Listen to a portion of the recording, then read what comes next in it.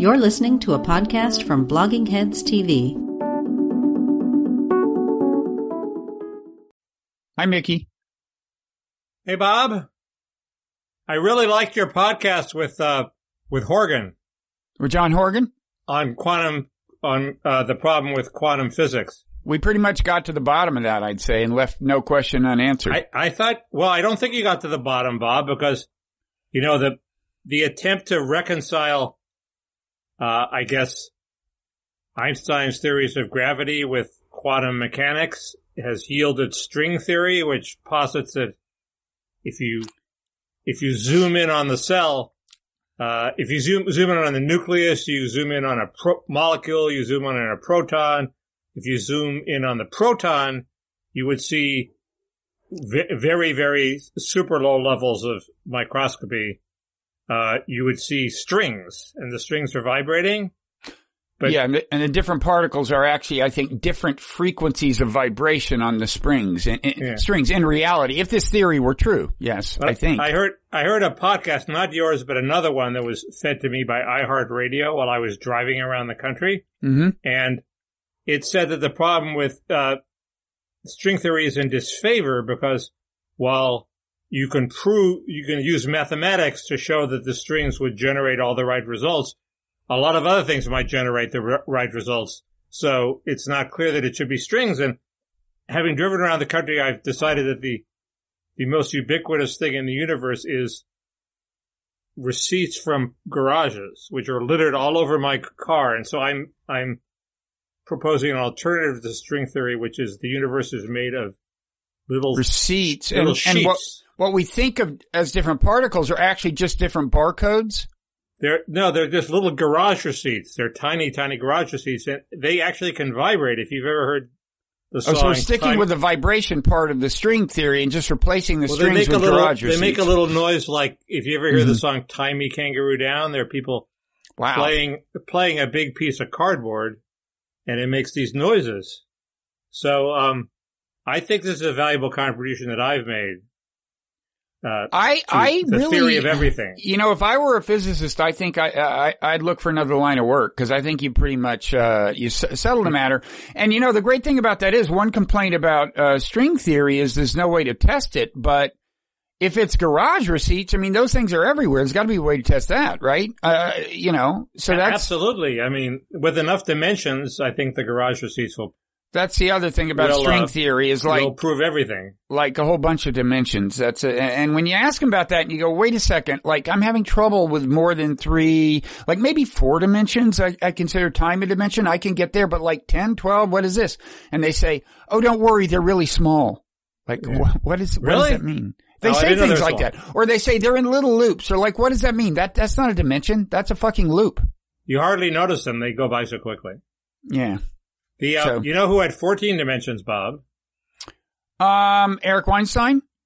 Yes, the first in geometric Eric unity. Weinstein reference in our podcast history, I believe.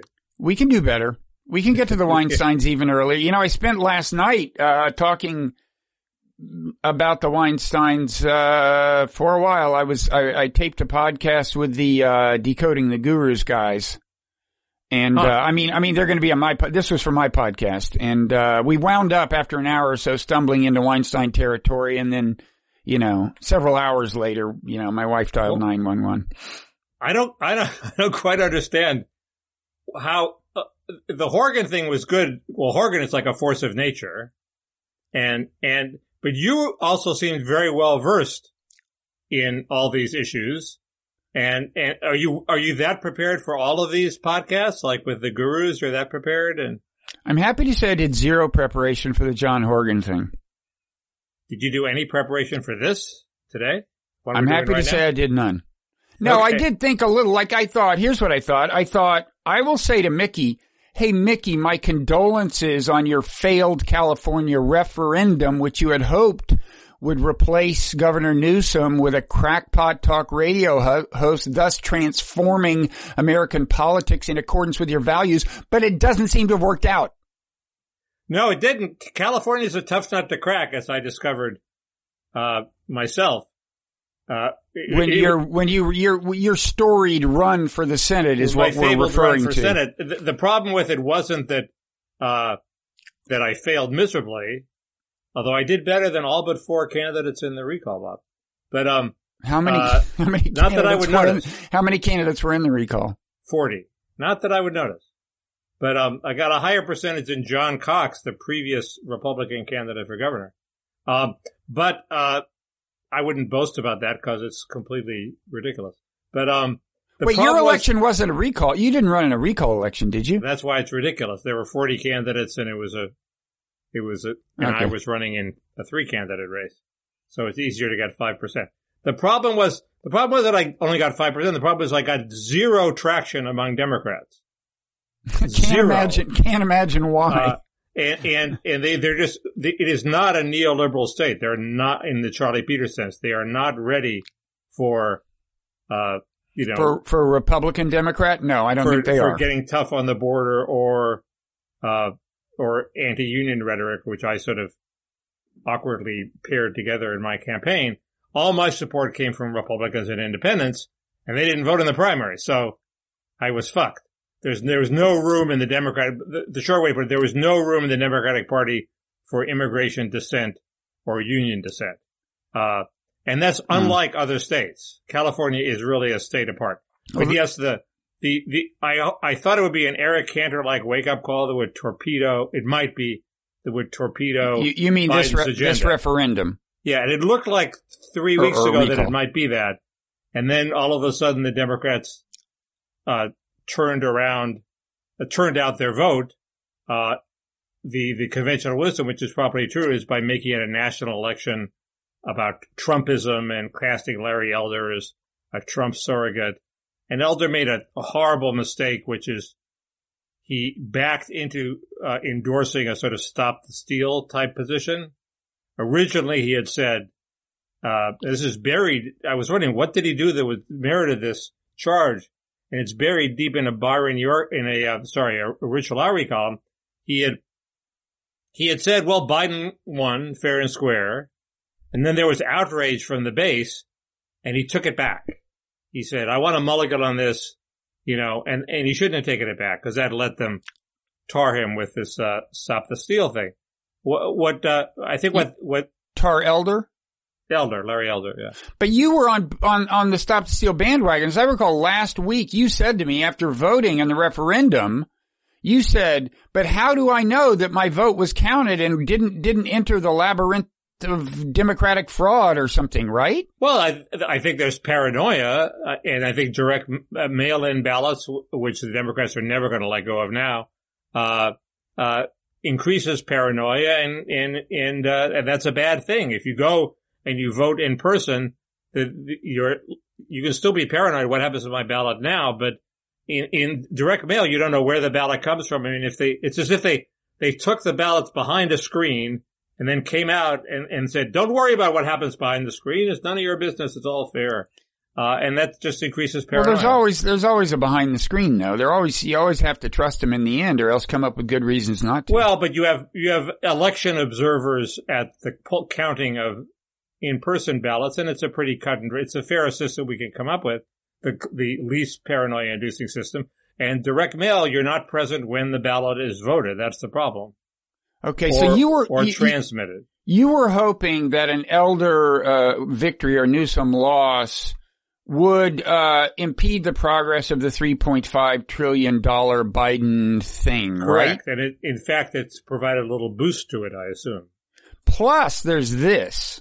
Okay, to complete the 180 that we're doing here, the jujitsu move. Admitting you're wrong isn't doing a 180. I'm not done yet. Okay. Here's an idea I had. There was a piece in the New York Times about how Newsom, one of Newsom's great weapons was that they turned Elder into Trump, right? Because he was talking a Trumpist game and so they could say, look, the Trumpists are coming after us, and that rallied the troops, okay? Now here's a headline I want to give you about Biden's $3.5 trillion economic plan. From the New York Times, I believe. former Trump aides to spearhead $10 million campaign against Biden economic plan. Senior Trump officials Larry Kudlow, Linda McMahon, Brooke Rollins, blah, blah, blah, push, quote, Save American coalition opposing Democratic proposal. If I'm Biden, I go all in on this. It's the Trump people who are coming to stop this. Those aren't very Trumpy Trump people. They're all the anti-tax cut conventional Republican economists. Brooke Rollins is a Koch brothers, free market type. She's horrible. Do you know how much more nuanced what you just said is than messaging of this kind gets? It doesn't matter, Mickey. I can't believe they're the only group with former Trump people in it who are against this bill. All the better. All the better. Man, that seems like it may be true. That seems like a weak straw, but I didn't think you could cast Larry Elder as a Trumpist either. So I've been wrong before. Okay, if this isn't enough of an asset for you, how about AOC's dress with, what did it say on the back? Tax the rich? Tax the rich. So there. Game, set, match. Game, set, Except match. They're throwing rich taxing proposals overboard. They've given up on the stepped up basis. Where capital gains aren't taxed at death, the heirs just inherit the asset at a stepped up basis, so they don't pay taxes on the gain. They've kept the carried interest loophole, which is how Wall Street hedge funders escape a lot of taxation. So it's really only the corporate tax rate, and people don't really know who pays the corporate tax rate. It likely does not just fall on the rich, it falls on everybody. So the redistributive power of what Biden is proposing is already sharply limited. Well, one problem we face in America is that now that both parties have a ton of rich people in them, like neither party can really muster the resolve to raise taxes. And so we're going to fall deeper and deeper into a deficit pit. Well, I think he's going to get away with some raised taxes, and that leads to people proposing a VAT as they have in Europe, where the tax is sort of barely felt, and it just generates vast sums for the state to spend. That's why it's traditionally been opposed by the American right. The California recall did disabuse Republicans. Isn't that a Marco Rubio word? Disabuse? To disabuse Republicans of two, I think, misguided campaign pitches. One is that they could just run on the vaccine, run on against Biden's vaccine mandates, and that sure didn't work in California. In fact, the opposite happened. Newsom ran on a pro-vax, pro-lockdown regime that he's sort of been running, and it was popular. Now California is different than the rest of the nation, but polls show that the vax mandate is not wildly unpopular. It's less popular than I thought, but it's still not unpopular. And the second, there was a second one. I have to look at my notes. The second takeaway from the recall? A second bogus Republican theme.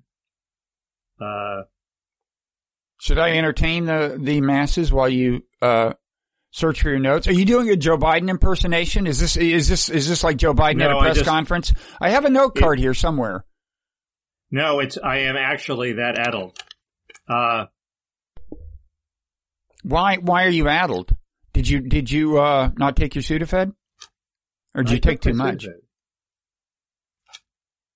Oh well, I'll get to it. No, that's fine. This is great TV. Keep going. Yeah, sure. It is. We're seeing the top of your head. It's brilliant TV. In the literal sense of the term, brilliant. Bright, shining, glossy. I polished it. What? I polished it.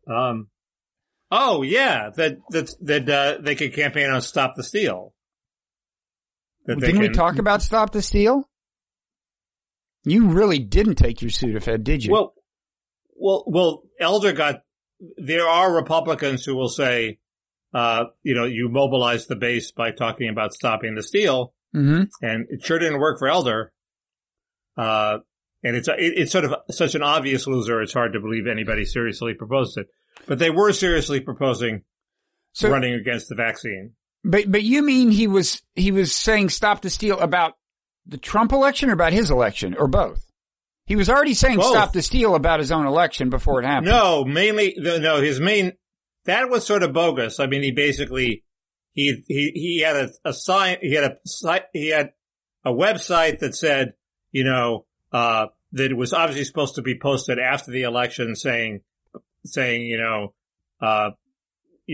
report, please investigate the twisted results and blah, blah, blah. But it somehow got posted before the election and the press seized on it. But previously he'd done the Stop the Steal with the Trump election. And that's the more serious thing. I think he's allowed to be paranoid about his own election and say, if you see something, say something. And, here's a form. If if you see any irregularities, report them. You're allowed to do that.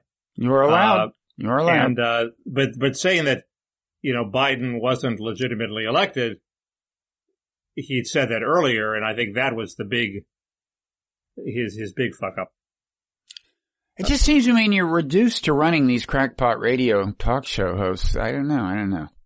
As crackpot radio talk show hosts go, he's one of the better. He's pretty sophisticated. Yeah. In part because he's a libertarian, so he's not coming at Trump. Well, that's from that probably should have been his perspective. That should have been his slogan. Larry Elder, a crackpot we can live with. That's what they should have gone with on the big TV buy. He should have done something to somehow, he was going to win his race anyway. The key is beating Newsom. The key to him getting into office was beating Newsom. So he could have separated himself from Trump more and still won his race, and it wouldn't have given Newsom the target to run against. The key is to oppose Newsom, not to elect Elder. Elder had it sewn up. He could have sacrificed. He could have let the base vote for somebody else. Okay, as long as they voted against Newsom, that's fine. Actually, that's a good strategy. What he needed was a real Trumpist candidate to turn out the base that wasn't him. Okay. And then he could have said, I'm Larry Elder, I'm not Trump, and won. And yet the base still would have turned out to vote against Newsom. Mm-hmm. Why didn't I think of this? You could have been that person. You should have volunteered for duty. That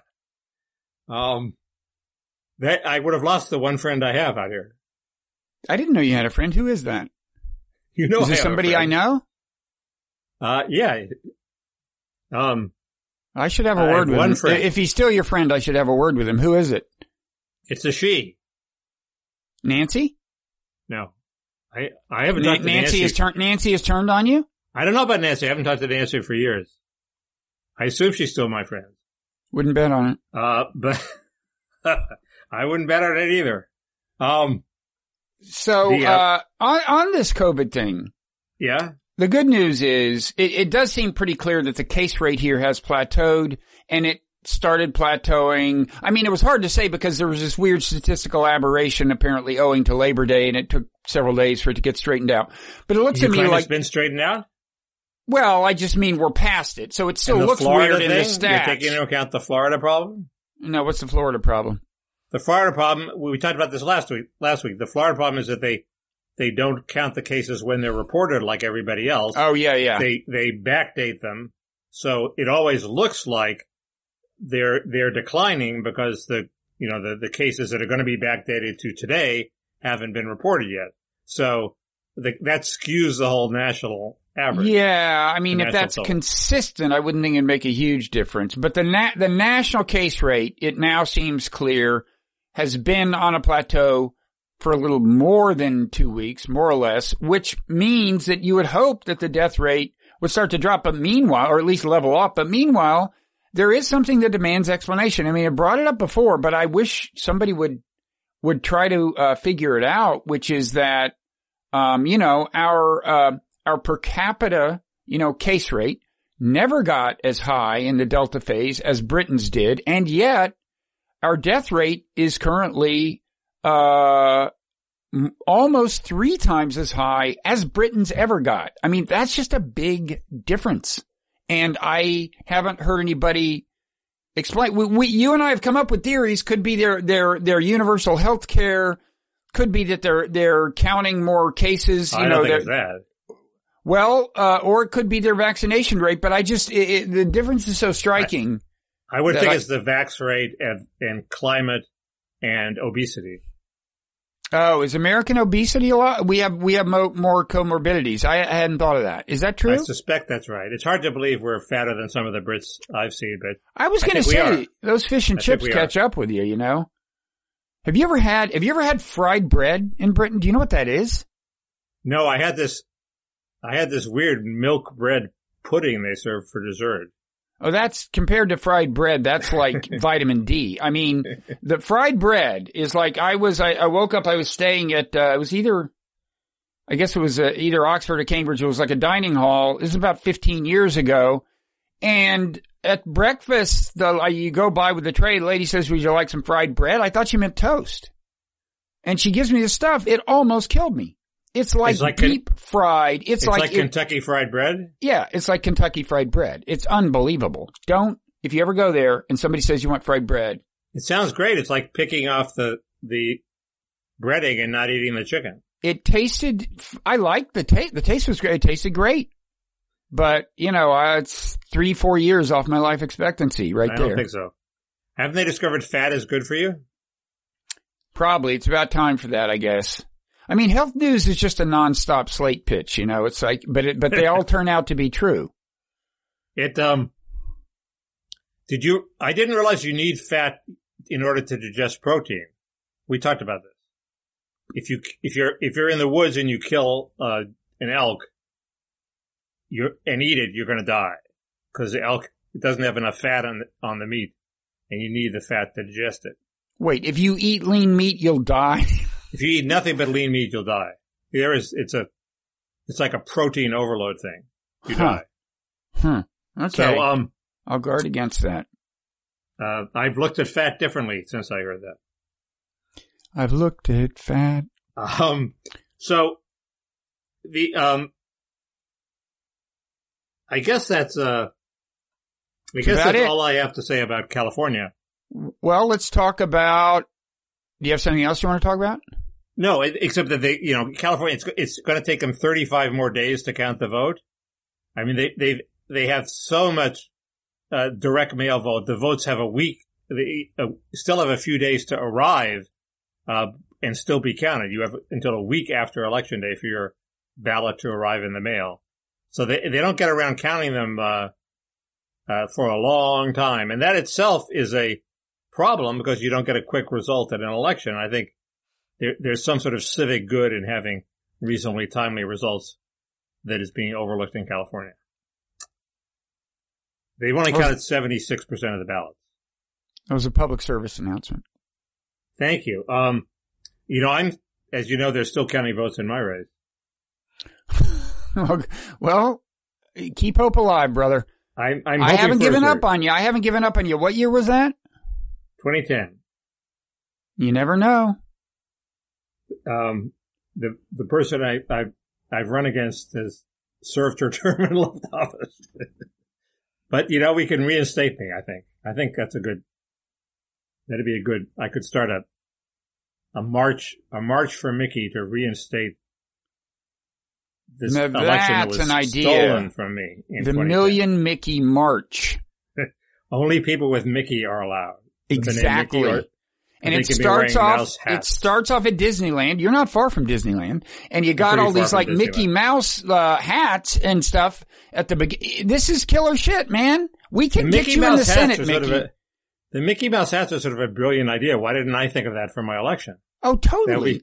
You know what? Great. Seriously, your big failure was you did not at any point call me and say, Bob, give me the best advice you've got on how to win a Senate campaign. I had so many good ideas. I mean, the Mickey Mouse hat thing was like number 17. Okay. I don't think you didn't have that back then, but it's a really good idea. You didn't ask. It's really good. The big problem candidates like Elder face, and certainly, Elder was a reasonable candidate, but the candidates like me face is they ask you, are you in it to win or are you just in it to make a point? And of course, you have to answer you're in it to win, and then you feel like a fucking idiot. But your big mistake was, and this is how they justified keeping you out of the debates, right? You said. What debates?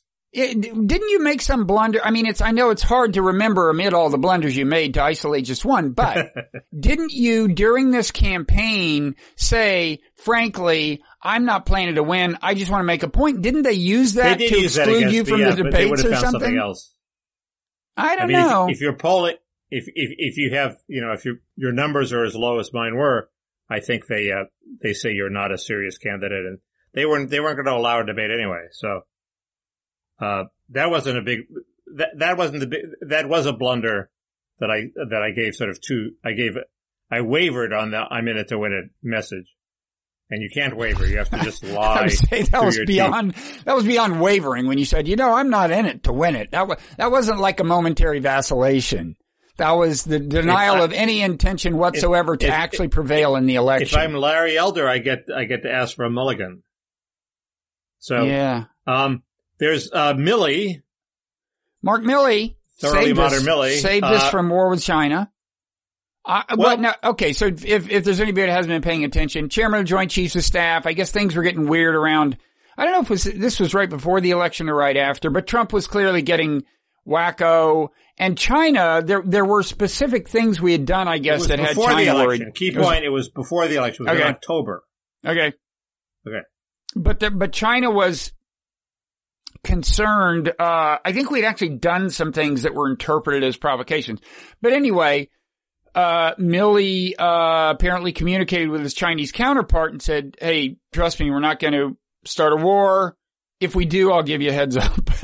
That's my favorite part. If we are going to invade your country, I'll give you a heads up. Well, the heads up part is the it was basically, it was the deep state. It was approved by the deep state. It was, okay. So the only person who didn't know was the president. Okay. As so it should be. It's evidence for the deep state acting against an elected president. It's not evidence of Milley acting on his own. No, and in fact, he had the buy-in of the Secretary of Defense, right? I think he was asked to by the Secretary of Defense, who arguably is connected to an elected official. I mean, that's why all this bullshit about how Milley should resign is bullshit. He was operating in keeping with the chain of command. His superior wanted him to do it. He did it. Well, the problem is this heads-up business. We give them a heads up, they launch a first strike and kill millions of Americans, okay? That's not something you want your generals doing, and I doubt Esper said, okay, you can agree to give them a heads up if we launch an attack. Plus, as somebody pointed out, why would the Chinese believe it? If you're a Chinese game theorist, you're probably thinking that this is just another tactic to lull us to sleep while they prepare their first strike without telling us.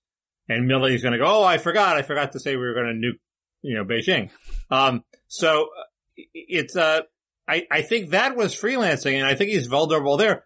Also, I mean, to the whole case against Milley is, even before then, when there was not before then, he seems obviously to have been prime. It's not like Esper tells him and he says, oh, I guess Trump is a kook and we have to he obviously thought Trump was a kook all along. It was a pre-existing mindset on his part. When there was a rally after the election, on November 10th, this is way before January 6th, he starts throwing around words like brown shirts and fascists and Reichstag fire, and we're not going to let the Nazis win and that sort of thing. Obviously he has Trump hatred on his brain, or Trump skepticism, and it might be justified. We don't know what Trump was like in private. There you go. Well, no, we know enough for concern to be warranted. Jesus. You saw what happened after the election. He all but refused to leave the White House. I mean, he was willing to subvert the Constitution and he didn't destroy democracy. To leave the White House. He went crazy after the election. I said he all but refused to leave. He was totally willing to subvert the Constitution, and he tried. I mean, come on. The skepticism. I want to see his emails before he clearly disgraced himself and went crazy after the loss. Well, doesn't that kind of vindicate people who 3 weeks earlier said, "Hey, this guy seems crazy"? Wouldn't you say that Milley was kind of on the right track? But this idea that this idea in the press accounts that an old friend called him and alerted him that Trump was going to subvert the government. First, who is his old friend, and was it Nancy Pelosi? He seems to have been talked to Pelosi a lot. It was probably not Nancy Pelosi, but that sort of opened his eyes. No, he was woke to Trump earlier than that. Well, more power to him. Again, I mean, first of all, you're talking as if were they talking about a nuclear attack? I mean, that's the word you've used, but I haven't read the stuff that closely, but I assumed, that he meant if we're going to launch a conventional attack, we'll let you know. And the idea is then you don't overreact. You do something, some token proportionality, and we call it a day, presumably. And you don't think that your homeland is truly imperiled and launch some kind of massive assault. Do we tell them where this attack is going to happen? I don't know, but I would say, look, we had a president who, I'm sorry to say, I think justifies this kind of concern at the highest levels of the military. We did. It justifies paranoia, but keep in mind, he didn't do any of this. He didn't launch an attack. He didn't start any wag the dog wars to distract. The assassination of Soleimani was. I think the assassination of Soleimani was extremely reckless, personally. Violation of international law, seemingly a little, almost whimsical. Pissed off Iraq, which God knows Trump didn't have the presence of mind to anticipate. So I just think he was a very dangerous guy. He's kind of deranged. I mean, his last minute power grab was trying to get us out of Afghanistan. It was crazy, but it was not directed at starting a war. It was directed at ending a war. Well, he had that impulse. He had both impulses, but he was a dangerously impulsive person, I think. I hadn't heard, this conventional attack business is interesting. I hadn't heard that. It hasn't been in the press. I thought, and Jim Fallows in his piece defending Milley talks about it. I thought this was a fail-safe situation where, Henry Fonda as president allows the Russians a proportional attack to our attack on one of their cities, which means they get to take out New York. Right. I forget which one of them accidentally launched the attack, but I think we accidentally launched the attack, and then we let and so we call them and say, "Look, sorry, but this thing's on the way. We can't stop it. You get to take out what, New York or Washington? New York. It was New York. Yeah, maybe naturally, because Henry Fonda's in Washington. Maybe Washington too. And a city to be named later. Yeah. I always thought it was in a nuclear context, but that's a good point. So I don't know. Anyway, again, if he had sign off from the Secretary of Defense, there is no issue. I mean, that's the chain of command. I want to see this sign off for the heads up. I don't think it's there, but could be. Honestly, I also want to know how crazy Trump was in private, because you heard stories. People would say, well, what I've heard is way beyond what's been, in public. And if you remember, Nixon was a lot crazier in private than we knew at the time. He was always ordering nuclear strikes, and Henry Kissinger would tell the Secretary of Defense, don't act on this one. If you get any orders, totally. Don't act on this one. And I guess I'm glad he did that, although I actually think Nixon would be much less likely to do something crazy than Trump. I mean, well, who did what was the wag the dog war? There must have been one that was somebody started. I forget what it was. You mean a war started solely for domestic political purposes? Yes. There was the Mayaguez attack under Gerald Ford. There was Bill Clinton lobbed some cruise missiles at a pharmaceutical factory in Sudan.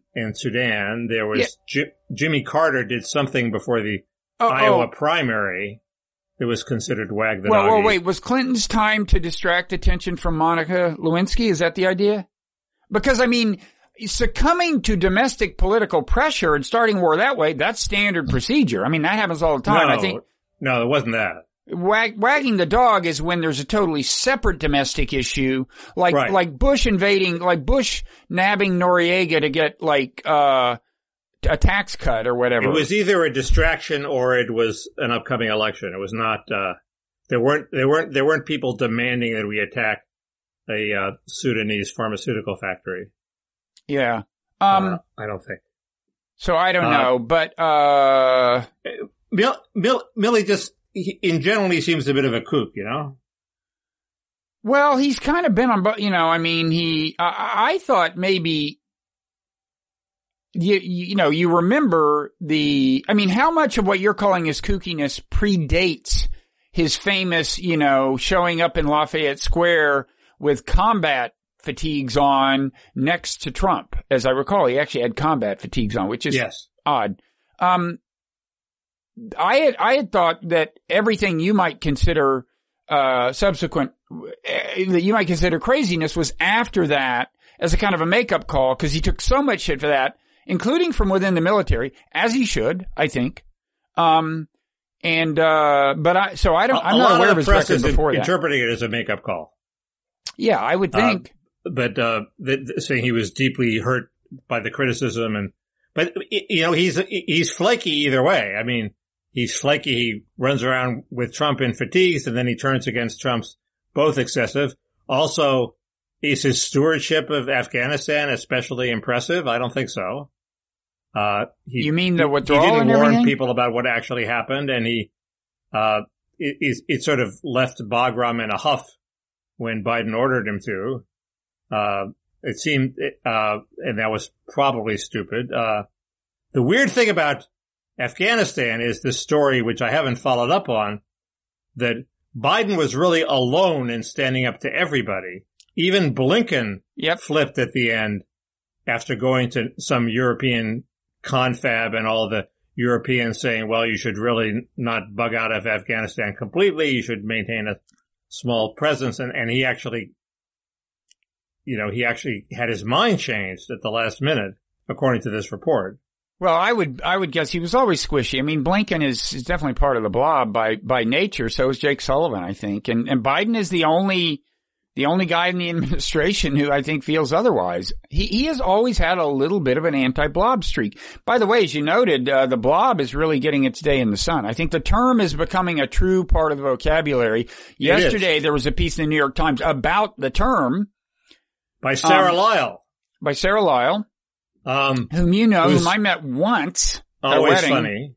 Decades ago. What? But she sort of implied that she had people saying it was too imprecise. And if it was invented by Ben Rhodes, who is certainly part of the blob, it is imprecise if it just applies to things that Ben Rhodes disagrees with. Well, I think it was invented by Ben Rhodes, certainly by him or Obama.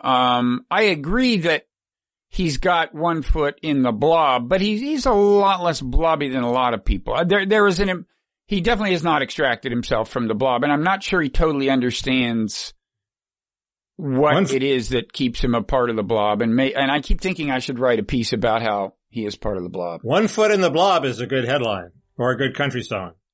1 foot in the blob. Yeah. Yeah.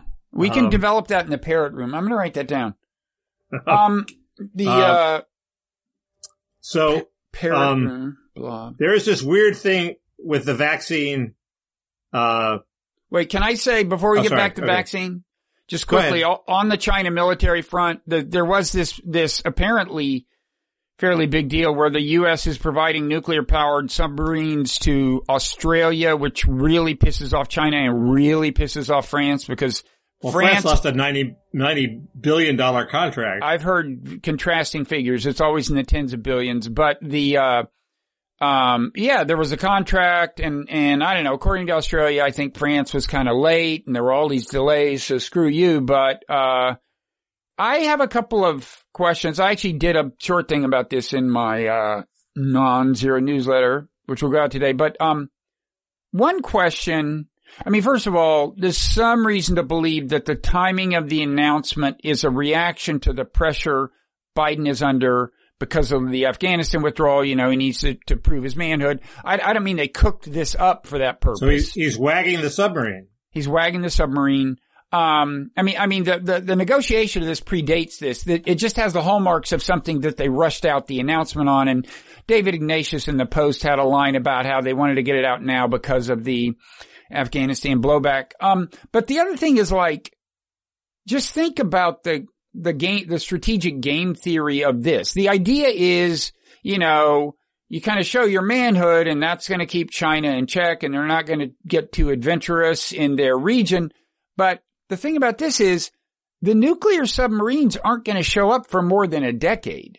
So if they really are going to exert any kind of constraining effect on China's behavior, doesn't that incentivize China to do any adventurism now before it's like, you know, like take Taiwan now before these nuclear powered submarines. I'm not saying these submarines are that huge a deal, but in general, apparently they're not nothing. They have these, even though they're not nuclear armed, and maybe especially because they're not nuclear armed in a way that makes it more credible that you could use them, to deliver force. But apparently they really bother China. So if you're China, as just a general principle, if somebody says, okay, we've got all these weapons that China's going to have to really worry about, and they're coming in 10 years. If you're China, don't you just go ahead and take Taiwan or something, or take more islands, or do what you're going to do? It does seem to have a perverse incentive to, like, like a heads up from Milley, it encourages swift action. The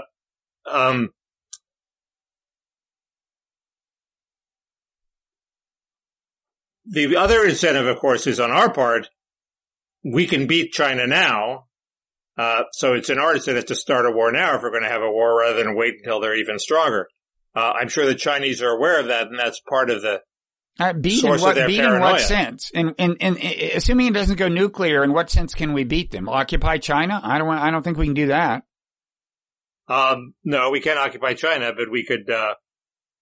I don't know. It's a good question. How would we in an isolated naval battle, we would prevail, I think. But then at the end of the day, they're still there in that region, and it's very easy for them to get more ships to the site, and their navy has grown rapidly. We could take Beijing and be welcomed as liberators. As liberators, I think we would be. I think people underestimate how much warmth there is around the world for occupying American troops. You know, it is true that, as Fallows notes in his Substack, the Chinese military is relatively untested in combat, and I remember them getting their ass kicked by the North Vietnamese. So they don't have like a huge track record of victory. Not that we have one either, but we are much more experienced than they are. Yeah, but you know, at the end of the day, unless you sabotage their economic development, they're going to have the power to assert force in their immediate region, in the long run. So I don't know exactly what that gives you. I would recommend just kind of working things out with them and agreeing on rules of the road if that's possible. I think we should keep channels of communication open. That was Milley's charge from Esper, apparently, according to... Keep channels of communication open. Channels of communication open. Can I get a cup of coffee, and then I'll be back with a trenchant analysis of Biden's speech yesterday? I'm not sure you need one, because about 4 minutes ago, your volume got a lot louder. I think you got a burst of energy, or like you clicked something. I left my coffee in the kitchen. I gotta go get it.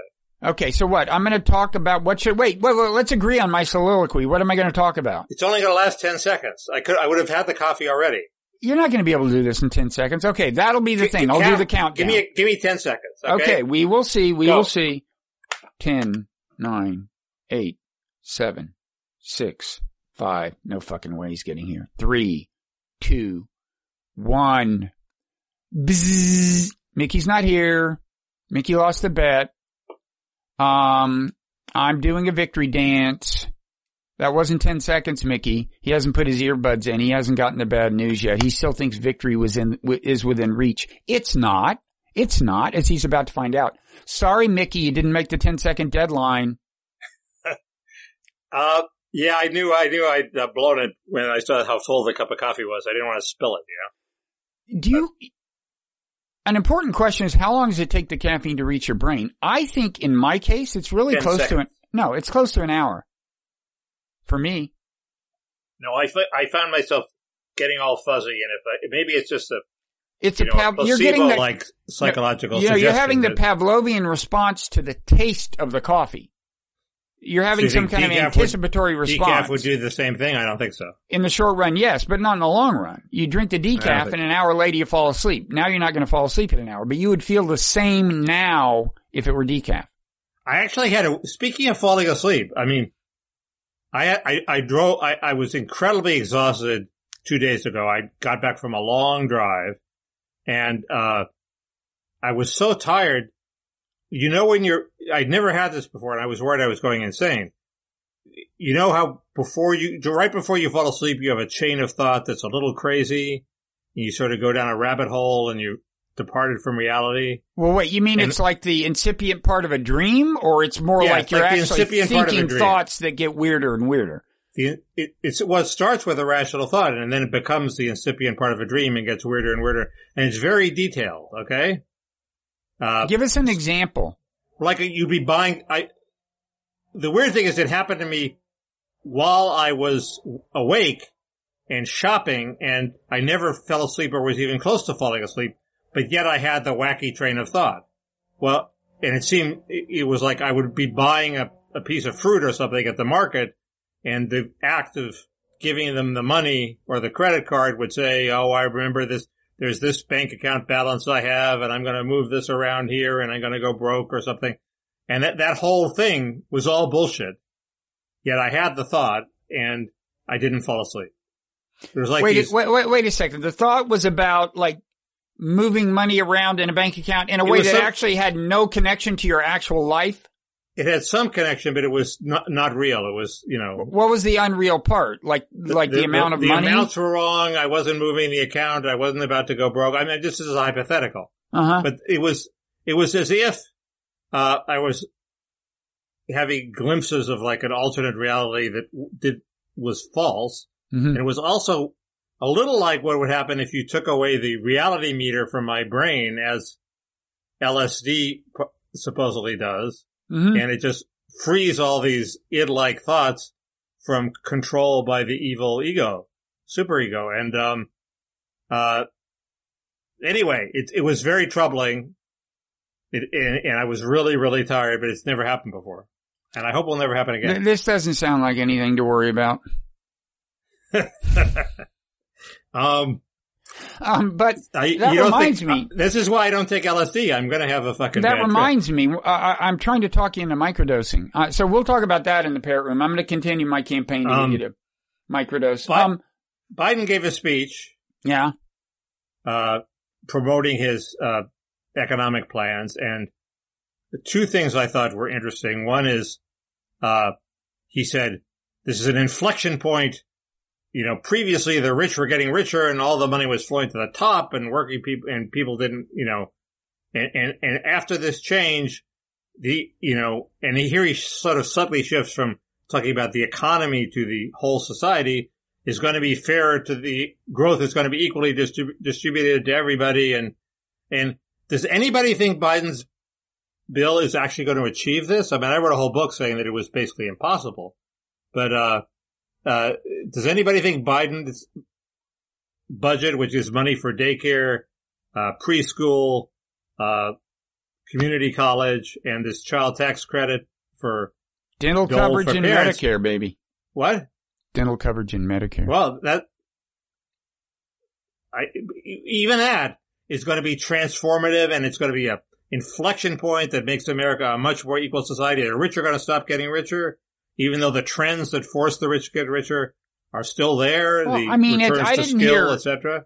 I didn't hear exactly what he said, but it sounds like it's within the bounds of standard political exaggeration. I mean, we say this isn't just any budget; it's a special budget because it's going to create this transformation, and the transformation is bullshit. So, it seems to me you normally criticize politicians who say that. Most of what politicians say is bullshit. Okay. So your defense of him is, it's just bullshit. Yeah, don't worry. It's just lies. Don't worry. Okay. No, I mean, look, it is it is an unusual magnitude of stuff that could, in theory, help. I mean, like, I really like the free community college thing because, I mean, I like it more than Bernie Sanders' free college thing in a way because, community colleges, I think, have a lot of, kind of vocational focus and stuff. It's more like what a lot of people need than like a liberal arts degree as a practical matter. It doesn't bother me. Most of the parts of the bill don't bother me if they got rid of the refundable child tax credit and the amnesty. I would be a pro-Biden Democrat. But the daycare thing is going to, it gives the care not in institutions, but in homes. And it obviously they want to unionize the workers, and it's going to create this whole bureaucratic edifice that might be a disaster. Mm-hmm. The paid leave is 12. This is from a Betsy McCoy article today, and I've learned not to trust Betsy McCoy. I was going to say, you're going to trust her. She wrote that bullshit piece that killed Clinton's healthcare thing for the New Republic. It was bullshit, but then I decided it wasn't such bullshit. That you should have stopped before that second thought. Anyway, she said that. Never mind. Let's not get into it. But she said it's 12 weeks every year, paid leave for illnesses just on your say-so, okay? 12 weeks a year, that's like 3 out of 12 months a year an employer is supposed to like tolerate their employees just being absent. That seems like a lot. I'll bet you anything if you look at the fine print. 12 weeks every 3 years, maybe. I'll bet you anything if you look at the fine print, she's misleading you. That's what she does. I checked it out on the web and it was hard to find in a suspicious way. They don't really want you to find it out that's per year, but it seems to be 12 weeks per year. I think she's right on that. She could be. Like I say, don't trust her. I'm paranoid about mail-in ballots and Betsy McCoy. That shows how even-handed I am. That's why America turns to you in moments like this. Right. And the second interesting thing about the speech is that he had this crazy but seemingly sort of appealing take on inflation, which is, what do we care about inflation? Your prices aren't going to go up for elder care, for daycare, for prescription drugs. I'm going to keep those prices low, so we really don't have to worry about inflation. Well, that's crazy. Of course we have to worry about inflation. There are 100 things that he's not aren't subsidized by the government. Did he say you don't have to worry about inflation? Oh God. If you're going to quote him and say it's wrong, you got to get the quotes right. Jeez.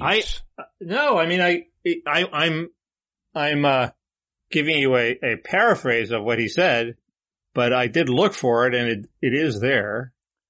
So I will now find it. I don't know. I mean, it's like politicians talk bullshit. We have to judge them by another standard.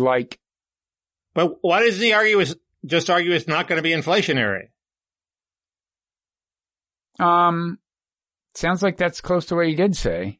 He said, my Republican friends talk a lot about inflation, but if you want to talk about actually lowering the cost of living for people in this country, my plan does just that. And he talks about elder care and child care costs. Oh, that's totally standard, legit political rhetoric.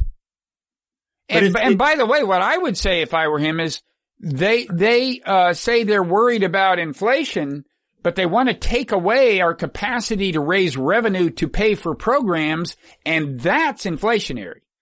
If you don't pay your way, that's what I'd be saying. That's why really, I think you and I agree, I should be the man in the White House. But I'm not. It's gone to your head, Bob. What's going on in my head? You think you should be in the White House? Well, you thought you should be in the Senate, which is crazier. I think it's about a dead heat. Senators don't have to actually do anything. I guess people in the White House don't either. I had a huge pundity point to make, based on this.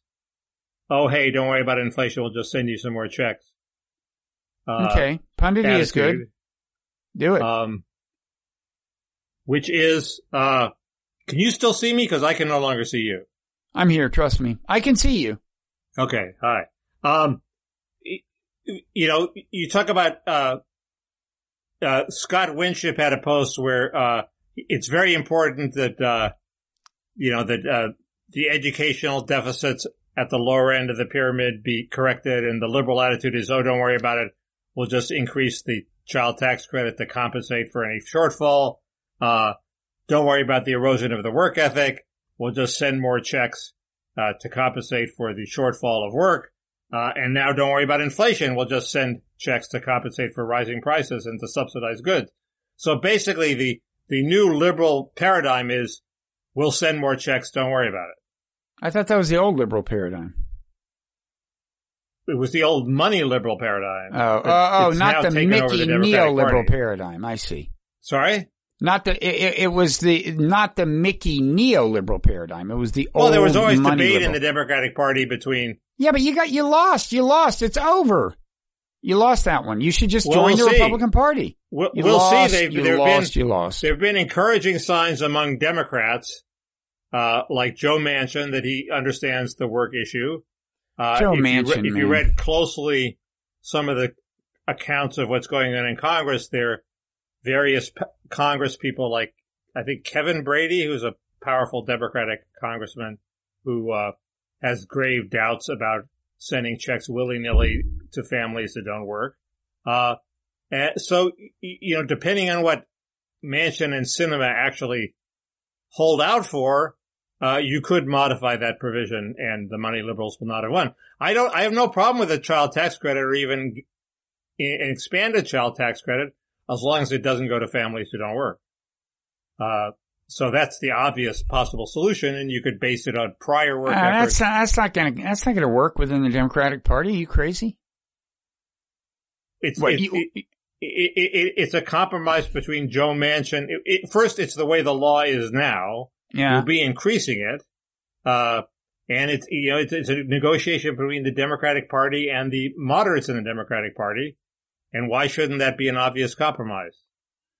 Because they don't control the Congress. They have half the Congress. Neoliberalism within the Democratic Party, your kind of neoliberalism, is not alive and well. It's not going to win a vote within the Democratic Party, but that doesn't cut any ice. It has to win a vote in Congress, and if you add the moderate Democrats to the Republicans, they are a majority. Yeah. I just think you lose a lot of Democrats when you start doing that. But I don't know. What do I know? I don't pay attention to politics. You know what I do pay attention to, Mickey? And I want to emphasize this. I pay attention to how long we've been recording.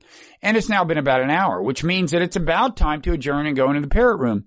And whether or not you agree, and I know you always resist this, whether or not you agree, I think we should pat ourselves on the back, because what happened this week, Mickey, that's relevant to the parrot room? This is a test. Are you having like swirling thoughts about moving money in your bank account? And the numbers don't make sense. There's the Durham indictment. There's nothing we can't talk about in the parrot room. That's the beauty of the room. In the parrot room. There's wait, who is Durham? Who is Durham? Durham is a special prosecutor who's the Republicans set investigating Russia, how the Russia scandal came out in wrongdoing within the Department of Justice. So he's the special prosecutor who Republicans hope succeed. And he did indict a Democratic lawyer for basically spreading this story about the Alpha Bank having a special connection to the Trump campaign. Remember Frank Foer wrote about that in Slate? I was going to say that made a big deal of it. That Frank Foer piece in Slate early on in the resistance, as I recall, right? And then was saying there were these nefarious messages between a Russian computer and the Trump campaign or something. And then almost immediately there was a pretty good takedown in The Intercept arguing that, with all due respect, I like Frank, but arguing that he was out of his depth, didn't understand, and apparently The Intercept won that. Is that what you're saying?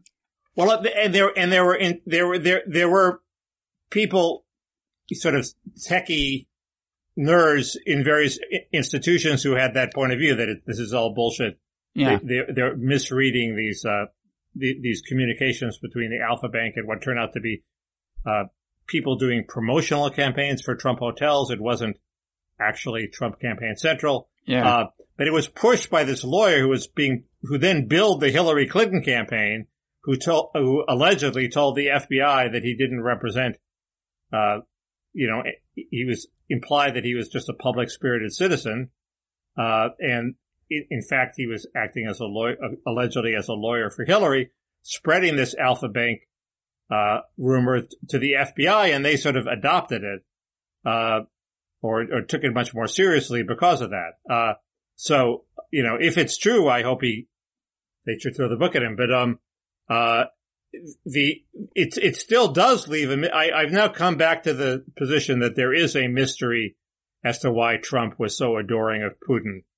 It's not just that he wanted to build a hotel in Moscow, which was my previous theory. You think there's still a mystery?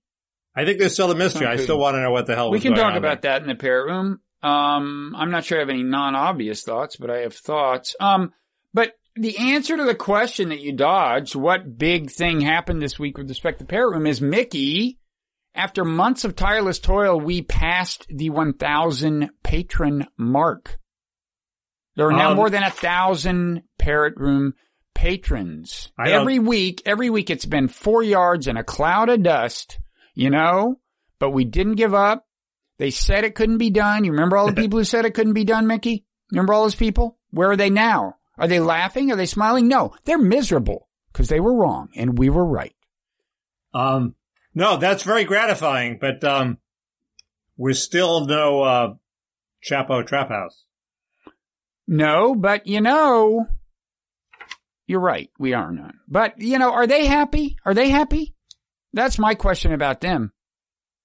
Did money make them happy? They've got all this money. Are they happy? No. Mickey, we're happy. Okay? We're happy where we are at 1,000, although we would like to be at 2,000, and that's our next goal. So wait. So look, I think we should transition into the parrot room. In part because I need to post my newsletter quickly. I need a little 15-minute allowance in between now and the parrot room taping. But also there's so much to talk about in the parrot room. I mean, we need to get there. You want to hear what there is? Go ahead. What do you got? I have some things. This is at patreon.com/parrot room. Needless to say. I want to talk about, all these revelations about Facebook whitelisting people so they can, so they get permission to spread what Facebook would, cancel somebody for, but if they're big enough VIPs, they get in. Yeah. I heard, I want to talk about, somebody said, well, that there's some liberal had a big retrospective on the Dixie Chicks being canceled. Well, I think the Dixie Chick cancellation is different from regular cancellation. I wanted to reopen the Ezra Klein versus Jonathan Cohen thing from last week just because it's very painful for all of us. So why not go through it again? You know my position on Ezra, right? Sorry? You know my position on Ezra? It's the finest American you've ever met. He is a god among men. Yes. Yeah. I didn't realize, I heard an interesting interview, not great, between Scott Galloway, the dog, and an expert on loneliness that had some facts about loneliness that I didn't know. I started to go down the rabbit hole of the Las Vegas shooting. Mm-hmm. And it's a big fucking rabbit hole, but so maybe I wanted to give like a preliminary report on what's the problem with the official lone gunman theory. Okay. So we'll just see a rabbit hole trailer kind of in the parrot room. Yeah. And bizarrely, that's all I have. That's a lot. Now, what I'd like to talk about. Oh, and I want to dump Trump, but I don't know quite how to do it. It's a little late, dude. Yeah. So, first of all, our crusade to get you to use a dating app continues. You were more receptive than I thought last week in the parrot room. I think we can close the deal this week. I have specific ideas about how to proceed. Next steps. Do they involve plastic surgery? there are things that I think I'm going to insist on, and there are things I'm going to suggest are possibilities, and it's possible that's in one of those or the other. So you're going to be my coach? I am your dating app life coach. Yes. No. That's the great thing is that commenters in the parrot room are chiming in with very constructive advice. Oh my God. Yeah. If I rely on the commenters, I'll never get laid again. There's so many places I could go with that it's just, I'm going to move on to the next item. So we will also, I'm going to say a little something about the last week's U.S. Open tennis. We should talk about, Elizabeth Holmes is on trial, I haven't followed that. Have you? A little bit. Okay. I have a little bit to say, she's indicted for fraud with what's the name of her company? I guess, Fair enough. See, you know more than you thought, the blood testing company. It's because of the coffee, Bob. It's the coffee. It's working. We said we're going to talk about Trump and the mystery of Trump's attraction to Putin, which I don't think is such a mystery. Really? Okay. I'm interested in hearing that. I want to talk a little anti-blob strategy. Cause there is, there are people who are in the anti-blob insurgency who don't like the term, don't think we could talk like that. I just think, they're wrong. Blob was originally a phrase that William Bennett used about the education establishment. Is that right? Yeah. So there are a lot of blobs. Huh. If you work in Washington, you realize that there are blobs everywhere. Washington is blobs. Yeah. And I guess that's about it. That's a fair amount. You don't want to talk about Nicki Minaj? Am I pronouncing it right? Who is Nicki Minaj? She's a pop singer who didn't take the vax because she said a cousin of hers in Trinidad took it and his balls swelled and his wife canceled. His fiance canceled their engagement and he's impotent. Nicki Minaj. I don't think we have much to say about that. I'm writing this down. Yeah, I did catch wind of that story. And I didn't really have any thoughts about it. My main thought about it was it's wrong to disrespect, anti-vaxxers. I think it's good that Biden gave an out, which is, weekly testing. I have a thought. I have a way to blame the resistance for anti-vaxxers. I'll do that in the parrot room. Okay. It's kind of obvious, but, now there's a chance we'll not get to all of this, I guess, but we're going to try, God damn it, because that's the kind of guys we are. Determination is what got us to 1,000 patrons. And we're not going to let go of that attitude now, are we, Mickey? No. Say no. Maybe you should be my motivational coach. I think I need that too. Say no. We're not going to let go of the attitude. No. Okay. Nothing can stop us now. Exactly. So we will be like Mark Milley striding across Lafayette Square. Precisely. No, not like that. No, we're going to be like him calling China to avert World War. Okay. Let's be like that. Okay. See you in the parrot room. Okay. All right.